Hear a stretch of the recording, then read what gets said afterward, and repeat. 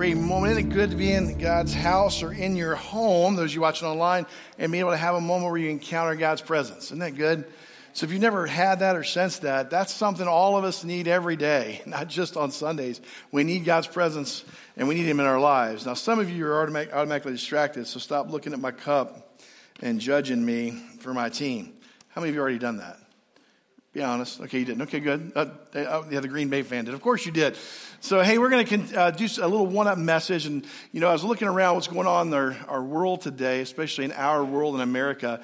And I thought one of the things that might be helpful for us is to talk about the concept of conflict. And when we think about conflict, it's something a lot of us don't enjoy. It's not something a lot of us appreciate. It's not something usually people go into going, wow, conflict, I love conflict. Let's do that. But I think when you look, what you're going to discover is it's one of the things that happens very often in our lives. And the conflict can be from within, it can be outside. But the reality is that conflict is something we all have to square with and we have to deal with. And if I were to have to say, when I look at our nation and I look at the things around us, we're not handling conflict very well. And so maybe one of the things we need to talk about is how to do that. So let me give you 3 dynamics of conflict, of how typical people will handle it. This is from a psychologist who also happens to have a couple different degrees. And they said when you look at conflict, one of the ways that conflict can arise is within yourself. When your values are not aligned with your actions, that can actually produce internal conflict for anybody, especially Christians, I think. When your values and perspectives are threatened. So when you hold deep-seated values, they're like deep-seated, they're things that you really trust or things that are really important to you, and then you feel or you sense, whether it's real or not, that is threatened, it's one of the ways that conflict can arise. And when there's just discomfort or from fear of an unknown or lack of fulfillment, like when change happens, conflict can be a natural component to this. When I began to think about this, I thought back when I was a chaplain down at Atlantic General Hospital. And I remember beginning to have a conversation back in 2016. You can probably imagine what the conversation surrounded in 2016. But one of the things that amazed me was I was talking to a younger person about the certain situation, about the election that was coming. That wasn't that long ago, right? And I thought we could have a civil discussion, a civil discourse between 2 people who had 2 different ideologies around what was important to them in an election. Without tipping my hand to you to which side I was on or they were on, which I don't think was important, the conflict was important. And what I immediately realized is while I wanted to have a conversation and actually learn about why that person thought the way they did, how they arrived there, they just dug their heels in deeper. Have you experienced this? Maybe socially, maybe online, maybe through social media, maybe in person, maybe at work. And we don't tend to deal with it well. In fact, some of the phrases that used to be a part of our culture, you hear them, but they're not used very much anymore. Let me give you a couple and see if you can finish them. One would be, hey, let's just agree to disagree. You got that one online too, right? Let's agree. Yeah, we say that, but do we mean it? Usually it's let's agree to be disagreeable is really what's happening in our lives, right? And then disagree without becoming disagreeable. Have you ever heard that? You can disagree with someone without becoming like disagreeable with them. We've lost that ability to disagree without becoming disagreeable. And it's because we're a very divided people. One of the things I did at 10 o'clock this morning, if you have the app, those of you online, those of you here, I sent you out a poll. You may not have filled it out yet, but some of you have. And the poll came through a push notification. And so if you have the app, some of you were able to do that. And I'm just looking at the response. Here was the poll that was sent out this morning. Would you agree or disagree that social media changes how we treat one another? Yeah, y'all are on it. In fact, some of you are responding right now. Must be the online folks, right? You're all boom, boom, boom, boom, boom. Okay, so 100% agree. And yet, let me ask you a question. Where do the majority of us get our information regarding truth and what we think is happening in this world? We get it through social media, don't we? And so when we look at that, it begins to skew our perspective. Let me give you a couple other things. Just researching this idea of conflict. Some of these may freak you out. They freaked me out. Did you know that when Congress was polled, they asked them what their faith was, and they had every different type of faith they could actually respond. 88% of your Congress people, women and men, responded that they're Christian. 88% responded Christian. So maybe some definitions of a Christian aren't the same across our nation. In fact, I think when we look at this, only 65% of people in the U.S. identify as Christian, yet 88% in our own legislative branch say they're Christian. But a lot of us would say, well, where's it lining up? There's a disconnect. Now, before we point the finger at them, let me ask you to think about this. Is there a disconnect between the way you and I and most Christians handle conflict? And do we handle conflict more like the world or more like the way Jesus handled it? And when we begin to look at this, I think it's going to really hit home for a lot of us. Because I think what we're going to learn is we handle conflict based on really the way we were raised, really the way it was taught to us, and we don't understand it. So let's look at this. And I think the best way to understand it is look at the way the world handles conflict first. And I think you may identify with some of these things that are very worldly regarding conflict. And the first thing is this. The world, when it deals with conflict, exits. The world exits. In other words, they split. They take off. They avoid. They get out of the way. Some of them have just said, bury your head in the sand. This is one of the ways that many people in this world handle conflict. One of the reasons why we run, one of the reasons why we avoid conflict is sometimes we're just emotionally spent. You've been there? Like, I'm not putting any energy into this thing again, right? You're just spent. Sometimes we see no possibility of resolve or compromise. You're like, what's the point, right? That's another reason why we just run from conflict. We assume things about other people without really knowing them. Brent and I were talking about this. We were talking about social media. Y'all met Brent. He's running the board right now in AV on the downstairs, not the upstairs. So you can turn around and look at him, stare at him. It's okay. And if you're here, if you're not online, just look him up on social media because I'm going to get you off that later. But Brent said, hey, a lot of what I think happens in conflict, and I think he's right, is people make an assumption about a person based on what they post online. So we assume a lot of things about people, and then when we assume them, we're like, what's the point? I'm not even going to engage in this. And we just avoid, and that's what happens. Avoiding does not help conflict. One of the most important marriages in my life that I got to watch close up, I won't tell you who because that would be not appropriate, but I think the illustration is so important I need to share it, was a couple who one was the overbearing, like going to deal with it. We're not leaving here until we have this fight and we get it all done. You know, that personality. And the other one was like, heck no, I'll go find a place to hide, whether that's at church, right? Or for some of you, it's the fire department or wherever it is, you find the place to hide. And what happened over time in this marriage is the one kept pressing harder to deal with the conflict and the other one kept running. And what do you think happened? It ended in divorce. That's what happens. The relationship gets sacrificed because we don't know how to handle conflict well. The second thing that happens in conflict the world's way is it escalates, right? You've seen this recently. Conflict, typically based on the world's way of doing things, it escalates. We push harder into our emotional investment into whatever the issue is. You know, we want to scream the other person into silence. Have you seen that? The loudest voice wins, and we'll just scream the other person into silence. You know, when I look at what happened recently on Facebook, right after what happened in our capital, it was interesting to me to watch what some of you and some of the people in our nation posted. Instead of trying to understand the situation, instead of trying to get your mind around it, instead of asking what led us to this place, some of you did that, but a lot of you just dug in your heels and made your voice louder with the group that most agreed with you already.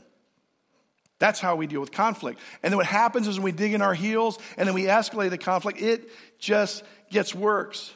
Most of us, when we look at our conflict and what we draw our truth from, it's based on ideology, right? A political movement, or maybe even a philosophy. But how many of us can say that how we're going to handle conflicts based on the Bible and based on what Jesus shares about the Bible? During breaks, we get to have those nice breaks, whether our weekend breaks or there are holiday breaks, right? And you get to watch a couple movies, right? We were looking for a movie to watch, my family and I, recently. We came across this movie called The War with Grandpa. Has anybody seen it? The premise of the movie is that Grandpa's getting older. Grandpa can't handle being on his own. He's already almost got arrested for shoplifting because he couldn't figure out how to check himself out. He ran over a couple things in the car, and the daughter says, he says, you're not putting me in a home. That was a fight really happened. He says, but what if you move into our home? And so Grandpa moves in with the family, but the only place to put him is actually in the oldest son's room. And the oldest son declares a war on Grandpa. And Grandpa reciprocates the war. He's like, I lived through World War II. Let's see what you got, right? And the whole movie is kind of humorous about how the two of them just keep trying to get back at each other. And it's funny, but there's such a good moral story at the heart of it. Because in the end, their family ends up paying all the collateral damage based on this little feud, this little war between grandpa and grandson. And it's because we don't know how to handle conflict. And it just keeps escalating as we dig in our heels. And you see this in this movie so well. So the world exits, the world escalates, and the world excoriates. There's a new word for you, and we'll leave that up a little longer. Okay, I had to have an E. Okay, sorry, but excoriates is a cool word. You get to learn a new word. What you're really going to like about this word is what it really means at the heart of it. This is what the world does. This word means to censure or to cancel. To censure or to cancel. That's what excoriate means. And recently within our culture, instead of understanding one another, trying to understand and love one another, trying to figure out where someone's coming from and why, we just want to cancel them, remove their ability to do anything. You see this new reality in our language, and one of the things that's a new term in our language is something called the cancel culture, right? You may have seen this, whether it's on the news or it's on a blog or it's in your social media. You saw this recently when President Trump got canceled on his Twitter account. That's called cancel culture. We used to have this thing called freedom of speech in the nation, which means we believed all of you were smart enough to know when someone's a stupid idiot, right? So when someone says something like, go storm down the Capitol and take it out, intelligent people will go, I don't think that's a good idea. That's not hard to figure out, is it? But we would let the person say it because we had this thing called freedom of speech. But in the culture we have today, we have to cancel the person. This is not new, by the way, before we get all high and mighty and point to one side of the argument. We used to do cancel culture on other cultures that we didn't seem to deem to be more of value. Remember the civil rights movement? Cancel culture was happening back then. And when certain people would say certain things that rubbed the nation the wrong way, we said, let's just remove their voice. Let's remove their ability to speak. And that would happen back then. Martin Luther King went through that as he was trying to lead the civil rights movement. Is it the right approach? No. It wasn't the right approach then, and it's not the right approach now. We shouldn't cancel someone's voice. We should understand where they're coming from and be able to figure out. If you think that's something that's just far removed from you, right in our own church, someone started a business years ago called Give, Send, Go, which is to help people raise money for Christian causes. And that business has started right here from a member of our own church, which is trying to help people raise money for different issues, is trying to be canceled now by PayPal and Visa and different banks because they don't agree with some of the things that are going on. There's a history of this. And when we look at this, it's not the right thing to do. In fact, let me ask you a really interesting question that I pondered before we get into our passage this morning. What if Jesus would have dealt with conflict the way the world does? Ponder this for a second. What if instead of engaging, he exited? What if he pulled away from the issue of sin, the issues around him, and never confronted them? You never heard of him. What if he would have chosen to escalate the situation with the Roman occupation? What would have happened? We would have never had a savior. We would have just had a martyr. What would have happened if he excoriated, if he tried to cancel the people that didn't agree with him or screamed louder that his voice would be known? We would not know him the way we know him, and he would not have impacted our world the way it's been impacted. So the way that we handle culture is very important. As Christians, so if you're not a Christian, you're listening from the outside, Christians handle conflict based on Matthew 18, and that's what we're going to look at. So if you got a Bible, you can open up to Matthew 18. If you got your notes, you can pull those up also. But when we look at this, there are transfer principles not just for Christians, but for everybody. But you need to know that this passage was written for the faithful. That's who this was written for. But there are transferable principles to the whole of humanity. So let's look at this passage together, Matthew 18, 15 through 17. Just going to look at a few short verses. I'm going to read out the New Living Translation because it does a really good job of bringing it into the contemporary world. 15 says, if another believer sins against you, go privately and point out the offense. If the other person listens and confesses it, you've won that person back. But if you are unsuccessful, take one or two others with you and go back again, so that everything you say may be confirmed by 2 or 3 witnesses. That comes out of Deuteronomy.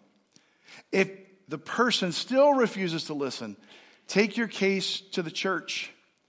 Then if he or she won't accept the church's decision, treat that person as a pagan or corrupt tax collector. So I've known this passage a long time. We teach about this passage and we teach about conflict in our very first class that people take called Gathering with Grace. But when I look at it, there's some things that are really we can pull out, not only for us as Christians, but how we deal with the world. And it's by looking at how Jesus talks about conflict. So Christ says where the world exits, we should engage. We should run to the conflict. Christ ran to conflict. He engages with it. What happens when we exit is it festers, it stews, and it eventually explodes or implodes. You've probably experienced that. This is what happens when we see people that loot or riot. It's festered. We isolate ourselves instead of looking for what's behind it. And here's the part that's going to be really hard if you're a Christian. Behind all of those things, at the very root, is sin. It's the idea that I'm owed something or entitled to something from whatever side of the paradigm you land on. And when you begin to look for the root of sin, then you begin to understand how to deal with conflict and what Jesus means when he talks about engaging it. So if sin's at the root, think about this. We who are sinners or who have sinned and understand that we are sinners and have been saved should have incredible compassion and long suffering for those who aren't there yet. One of the things I love in recovery, for those of you that are in recovery, you're doing the 12 steps, is you're going to come to a really cool step in the fourth week, or not the fourth week, but the fourth step, where you have to do what's called a moral inventory. In a moral inventory, you're going to look at how you have sinned and how others have sinned against you and the harm that it's done to you. And then what you have to do is you have to restore that as the next step without doing harm to the other person. And when you think about what Jesus is saying here, let me give them to you. It's one-on-one with consensus with the church and then treat as an unbeliever. That's the four things he's talking about. Well, when you restore a brother or sister, it's one-on-one, especially if it's been a sin to you or you sinned against them. That's your first step. We're talking about those inside the church. A buddy of mine was about to walk through leaving his wife. There's a lot that was going through it, and I remember I had lunch with him. I went one-on-one with him because this is a friend, and I realized what he was about to do by leaving his wife without really grounded reasons was a sin. It was wrong. I didn't shout it to the world. I didn't post it on social media. We didn't have social media back then. But we went one-on-one, had lunch. And I remember he said, I know you're just going to tell me it's a sin. It's no big deal. Or it's a big deal and I should not do this. And I said, that's not what I came to tell you. He said, no. I said, no, you already know that. I want to tell you about the collateral damage you're about to do to your children and your family. As a son who comes from divorce, I want to tell you personally how much it hurts and how it changes your life forever. That's the decision you're about to make. And so I want you to be able to think about this. And my heart behind it was not to condemn him, but to restore him to hope. If that person doesn't listen, that's when it says, then you bring accountability. This is why it's so important for you to be in a group, a Bible study. Because then when someone starts to go off the rails, and it's not just one of you, you start with one-on-one, then you can bring the group. And you can, so it's not overwhelming. Say, listen, there's a consensus. We've looked at this scripture. We've looked at this biblically. We've looked at God's word. And what you're about to do is harmful to you and harmful to others. That's why it says, then maybe they'll listen. Then if that doesn't happen, it says, then bring it to the church, because it's a big deal. Because the church is Jesus' bride. It's his presence on earth to try to restore the person. Then it says, and then if they still don't listen, then you should treat them that way. Had a friend who was dealing with a situation in the church. It was a confrontation situation. She didn't want to confront. She was concerned about confronting. She left it. It festered. It stewed. It went for months and months and months, and then she never confronted. And now she has to live within that church every single day, every single week that she attends, with that conflict still sitting way back here because she hasn't followed the biblical model for confrontation that Jesus gave. It's so important. Now, when he says to treat them the way you would treat a tax collector or a pagan, I need you to understand that that has some really interesting implications that we're going to get to. Now, I want to make this very personal for you and I. So this means when you engage people in a matter of conflict, the wrong way to do it is through social media. Social media is not personal. I don't know if you've got that yet, okay? That's public. It's a broadcast. It's going backwards in the process. So when you think that you're going to deal with a situation, here's the better thing you could do.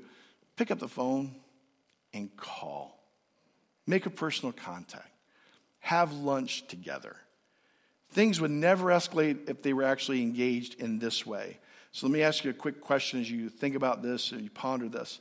When's the last time you sat down with someone who thinks differently than you, maybe believes differently than you, or sits on the opposite side of the political spectrum than you, in an effort to talk to them about a difference of opinion?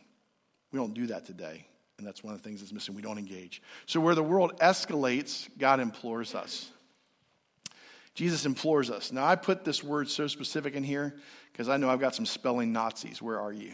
I know some of you are online, and I know you're there. And you're going, that's spelled wrong, right? You're already there, right? It's supposed to be I-M-P-L. Well, you're right and you're wrong. I did this just to mess with you because I love you people, you spelling Nazis, because you give me stuff every week about stuff I mess up on the outline, right? Well, the spelling was changed in 1913. I'm going with the old spelling because it fits my outline. E, okay? Implores, okay? And the spelling Nazis, you can go look it up. It's right. 1913, this actually becomes the old spelling. But the idea of imploring someone is to move them in a different direction. Instead of escalating the situation, it's to implore it. It's to beg. It's to understand what's at stake in their relationship with God and their relationship with you. At the heart of imploring someone is to ask what your motive is. Is your motive to be self-righteous? Is your motive to just point out fault? Is your moment to vent on them about a frustration? Or is your motive that they would have the relationship stored completely with God and with you? Because that's the only motive of why you can implore or beg someone to move in a different direction. So when you work with this brother or sister and you're talking about this, again, you come to them one-on-one to implore first. Then you have to find consensus. That's the 2 or 3. This is where this becomes important. If it's a brother or sister in Christ, you can use the Word of God to get to consensus. If it's not, it's going to be a more difficult confrontation. Let me give you a story of a gentleman that went through this process within the church that was confronted. Okay, so this person came, and I'm just going to give you their ideology. Their ideology was that abortion was okay. That's where they were when they first came to the church. And they met Jesus one-on-one because someone, instead of wanting to argue with them about their ideology, their philosophy, or what their political agenda was more concerned with introducing them to the Jesus that they knew. So this person one-on-one comes to know Christ. And of course, the Bible says that when that happens, if you've been reading the devotion, right, it says that our heart is changed. The heart of stone is removed, the heart of flesh is put in, and we have this tender heart, which is now malleable that God can begin to change the Holy Spirit. This person knew that they needed to work through recovery, so they started in recovery. As they worked through the recovery process, which is a great discipleship process, they began to know more about how Jesus wanted them to deal with difficult situations in their life. And they became more tender. And then after that, this person became a leader within that recovery process and wanted to grow more, so they began to attend some Bible classes that we were teaching at the time. And I happened to be teaching a New Testament survey, and this person attended that class. And it amazed me within the course of a year and a half in the fellowship of God's church how they had changed their opinion about that issue. And no longer believed that abortion was okay because it was the taking of a life that was brought at conception. Now, if they would have been confronted on that issue initially and escalated, they would have never come to know Jesus, I think. This is why we start with the one-on-one relationship with Jesus, and you build from that place. This person became such a powerful person in the church with regard to helping people know Jesus. On their deathbed, they still had men. This person still had men coming to their deathbed, and they were still discipling them in the process of recovery so they could experience all that Christ wanted for them. That's a big change in a person. But it was possible because they were implored, they were begged to come to faith first, genuine, transformational faith. It starts with the heart. This is biblical. It's the concept of what's called reconciliation. If you got a Bible, look at 2 Corinthians 5:20. I just reference it. You can put it down in your notes. But listen to what it says in 2 Corinthians 5:20 when the Apostle Paul's dealing with this issue. He says, "We are therefore Christ's ambassadors." That's you and I if you call yourself a Christian. As though God were making his appeal through us. He's making his appeal to the world through you. We implore you on Christ's behalf, be reconciled with Christ, with God. Be reconciled with God. So he's saying this is the mission of the church, to implore people first to come to faith. It's huge. It's necessary. It's important. And where the world excoriates, Jesus exonerates. Where the world wants to cancel, where the world wants to condemn, where the world wants to take away your very power, Jesus says, no, let me bring you to exoneration. Regardless of the outcome, he desired that people come to know the fullness of the gospel, the forgiveness that God had sent him. Think about this. What's behind our motive many times in canceling someone? You ever thought about that? Why do I want to cancel that person, cancel their influence, cancel their voice? Behind that, here's what we're saying as a culture. I want them to pay. Have you felt that? I want them to pay. I want justice. Now, that might work for the world, but it doesn't work for Jesus. Why? Because he already made the payment. Can you imagine the insult to him? When you say you pay, but he's already paid.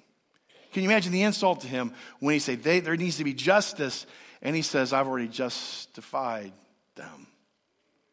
See, his view is very different when you look at Luke 23:34, and he's on the cross, and he's being crucified, and the most vicious and malicious thing that can be done to a person's happening, and he looks at them and he says, Father, he looks to God and says, Father, what does he say? Forgive them, for they know not what they do. That's an exoneration. He has a very different view when it comes to people. We had a girl that began to be invited to church. It was a few Christmases ago. And she found herself fairly far from God. And one of the areas that she found herself far from God on was the area of sexuality. That's another hot topic in our culture, is it not? And the person who brought her had the right heart. They were working with her at a convenience store and said, I just want her to know the Jesus that I know because he's radically changed my life. And I want this person also to know that forgiveness, that love, that compassion. And Christmas Eve a few years ago, she prayed with me to receive Christ. And of course, it was a genuine prayer because that's between you and God. And when that prayer happened, her heart was opened up. The heart of stone was removed and a heart of flesh was placed there. And the process of change began. She was scared of baptism, so we met and talked about baptism. And here was her question that she was worried about, concerned with, working through as she now moved into that tighter fellowship in the church. She says, I heard Christians hate gay people. Is that true? I said, well, I can't speak for all Christians. I've met some, I'm sure, hate a lot of different things. But I can only tell you what the gospel says. And the good news in God's word says this. He loves people. Loves them so much he gave his one and only son for them. His word also says when it comes to marriage, he has this beautiful and wonderful standard of one man with one woman for a lifetime. That's his standard because he knows inside of that union is the perfect picture of who God is. So he doesn't want us to distort that picture, but you need to understand at the same time, he loves people. And she goes, well, I've never heard it that way. I said, because most Christians just get on there and put their opinion without really focusing on the gospel. She goes, well, I'm ready to be baptized. I said, good. She had been struggling with sexuality in both directions. And she says, funny, she goes, after I prayed with you, she goes, my boyfriend and I really hit it off and we've been moving forward with a relationship and I haven't had those other desires for the same sex. Begin with the gospel. Understand that Christ exonerates. This is his heart. This is what he wants. Bring them into fellowship. In fact, I would say to you, and this is an interesting dynamic. When you look at his model for confrontation for Christians, right? It's one-on-one with consensus to the church. Treat him as an unbeliever, right? I would submit to you, flip the paradigm over when you're dealing with someone who's not in the church. You ever thought about that? Because Jesus was specifically talking about people in the church in this passage. But flip it over, and I'll give you an example. Matthew, the tax collector, he wrote this passage. And he says, treat him like a tax collector. Well, how was he treated? The culture scorned him, canceled him, hated him, didn't want anything to do with him. And then Jesus one day was coming down near him and said, I want a relationship with this guy. And he began to engage him with the gospel. So when you treat people as an unbeliever or a tax collector, here's what I think is at the heart of this. The only concern you have is not argument over philosophy or ideology. It's, do you know the Christ that I know? That's what it really means to treat people as a tax collector, as a pagan. This is the only conversation that ultimately matters. Then, once that is settled, right, one way or the other, then you move them into the church, into that fellowship. And then from that fellowship into a tighter fellowship of accountability. And from that to even one-on-one where they can really grow, where they can deal with the tough stuff happening in this world. And when you and I think about the tough topics of our day, the current election, the current political situation, racism, sexuality, we should be thinking over this the whole time. Christ's model of confrontation. Because if we do, you will change the world one life at a time. And it won't be by winning someone based on an argument. It'll be because their heart changes. You've heard this phrase, right? People don't care what you know till they know that you care. That's what the gospel is. What's happening today, I think, has been fueled, and I think you all agree, by social media and our response to social media. So one of the things that we can tangibly do this week, if we really want to see conflict and resolve conflict happen in our life, is fast social media. That's what I'm asking you to do this week. I'm going to ask you to fast. Now, if you don't know what a fast is something that people do spiritually, where they say, I'm giving something up for a specific season so I can experience God in a fuller way. Sometimes that's done through food because you're proving to your body that it doesn't need food. It needs more of the spiritual bread of God, right? The Word of God more than anything. Sometimes you do it with other things. And I think what would happen in just our church, our gathering, online here, if starting Monday, I'm giving you today, okay, don't freak out. Starting Monday, and get your addiction in, okay, today, until Saturday, you got off social media. Would your perspective change? Would your love for other people change? Would you be more at peace or less at peace? And there's only one way to know, is to actually take the challenge. So instead of calling, or instead of posting, you call. Instead of blaming, you pray for that person. Instead of fuming, you fast. So this is why I'm asking you to do this. So if you're willing to do that on your Connect card, would you let me know? Fasting with you, Monday through Saturday. No social media. How would you do that? It's pretty simple. You just put on your social media page or whatever, the 4 or 5 you have. I will not be available on this platform from Monday to Saturday. If you need me, call me, email me. Give them a different way of contacting you. And I wonder, just 1 week, how your life will change. And let me ask you a question that's really, really, really nasty. If you're the person sitting there right now and you go, I just can't do that, then what does that say about the power of social media over your life? The point of fasting is to prove that God is the one who ultimately has the power and the control over the most important areas of our life. So will you do that? And then last week I asked you, who's your one that you've been praying for? And I told you I prayed for one person that I know that in this season needs to know Jesus, know the gospel, and God gave me 2. And so I've been working on that. I need you to pray for that person.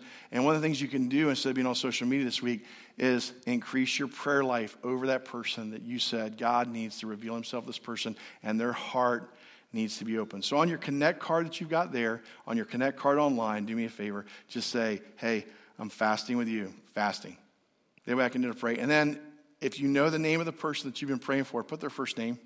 So you don't have to give me their whole name. I'm not going to go stalking them. Just give me their first name so I can pray with you about that person. I've been doing that for each of you that have been listening to that. Because I believe that as we pray for people, God's going to do some cool things in their life. Amen? And he's definitely teaching us, I think, as a church, how to better deal with conflict. Let me pray for you. Father in heaven, thank you so much for this day. Thank you for your word. Thank you for the words of Jesus regarding conflict.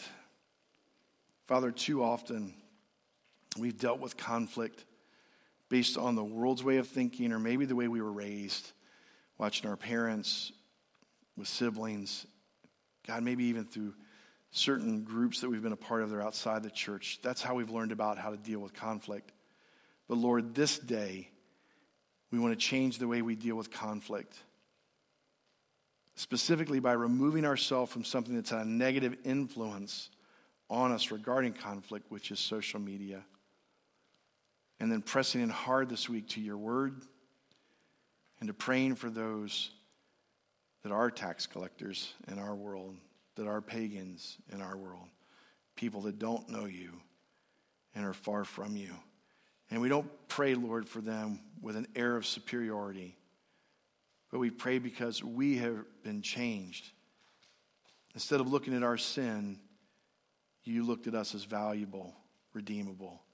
God, let us look at the rest of the world the same way, to exonerate them, that they might experience what you've done and your full forgiveness when you died on the cross. Father, thank you for the lives that will be changed this week as we fast and we pray. In Jesus' name, amen. Amen.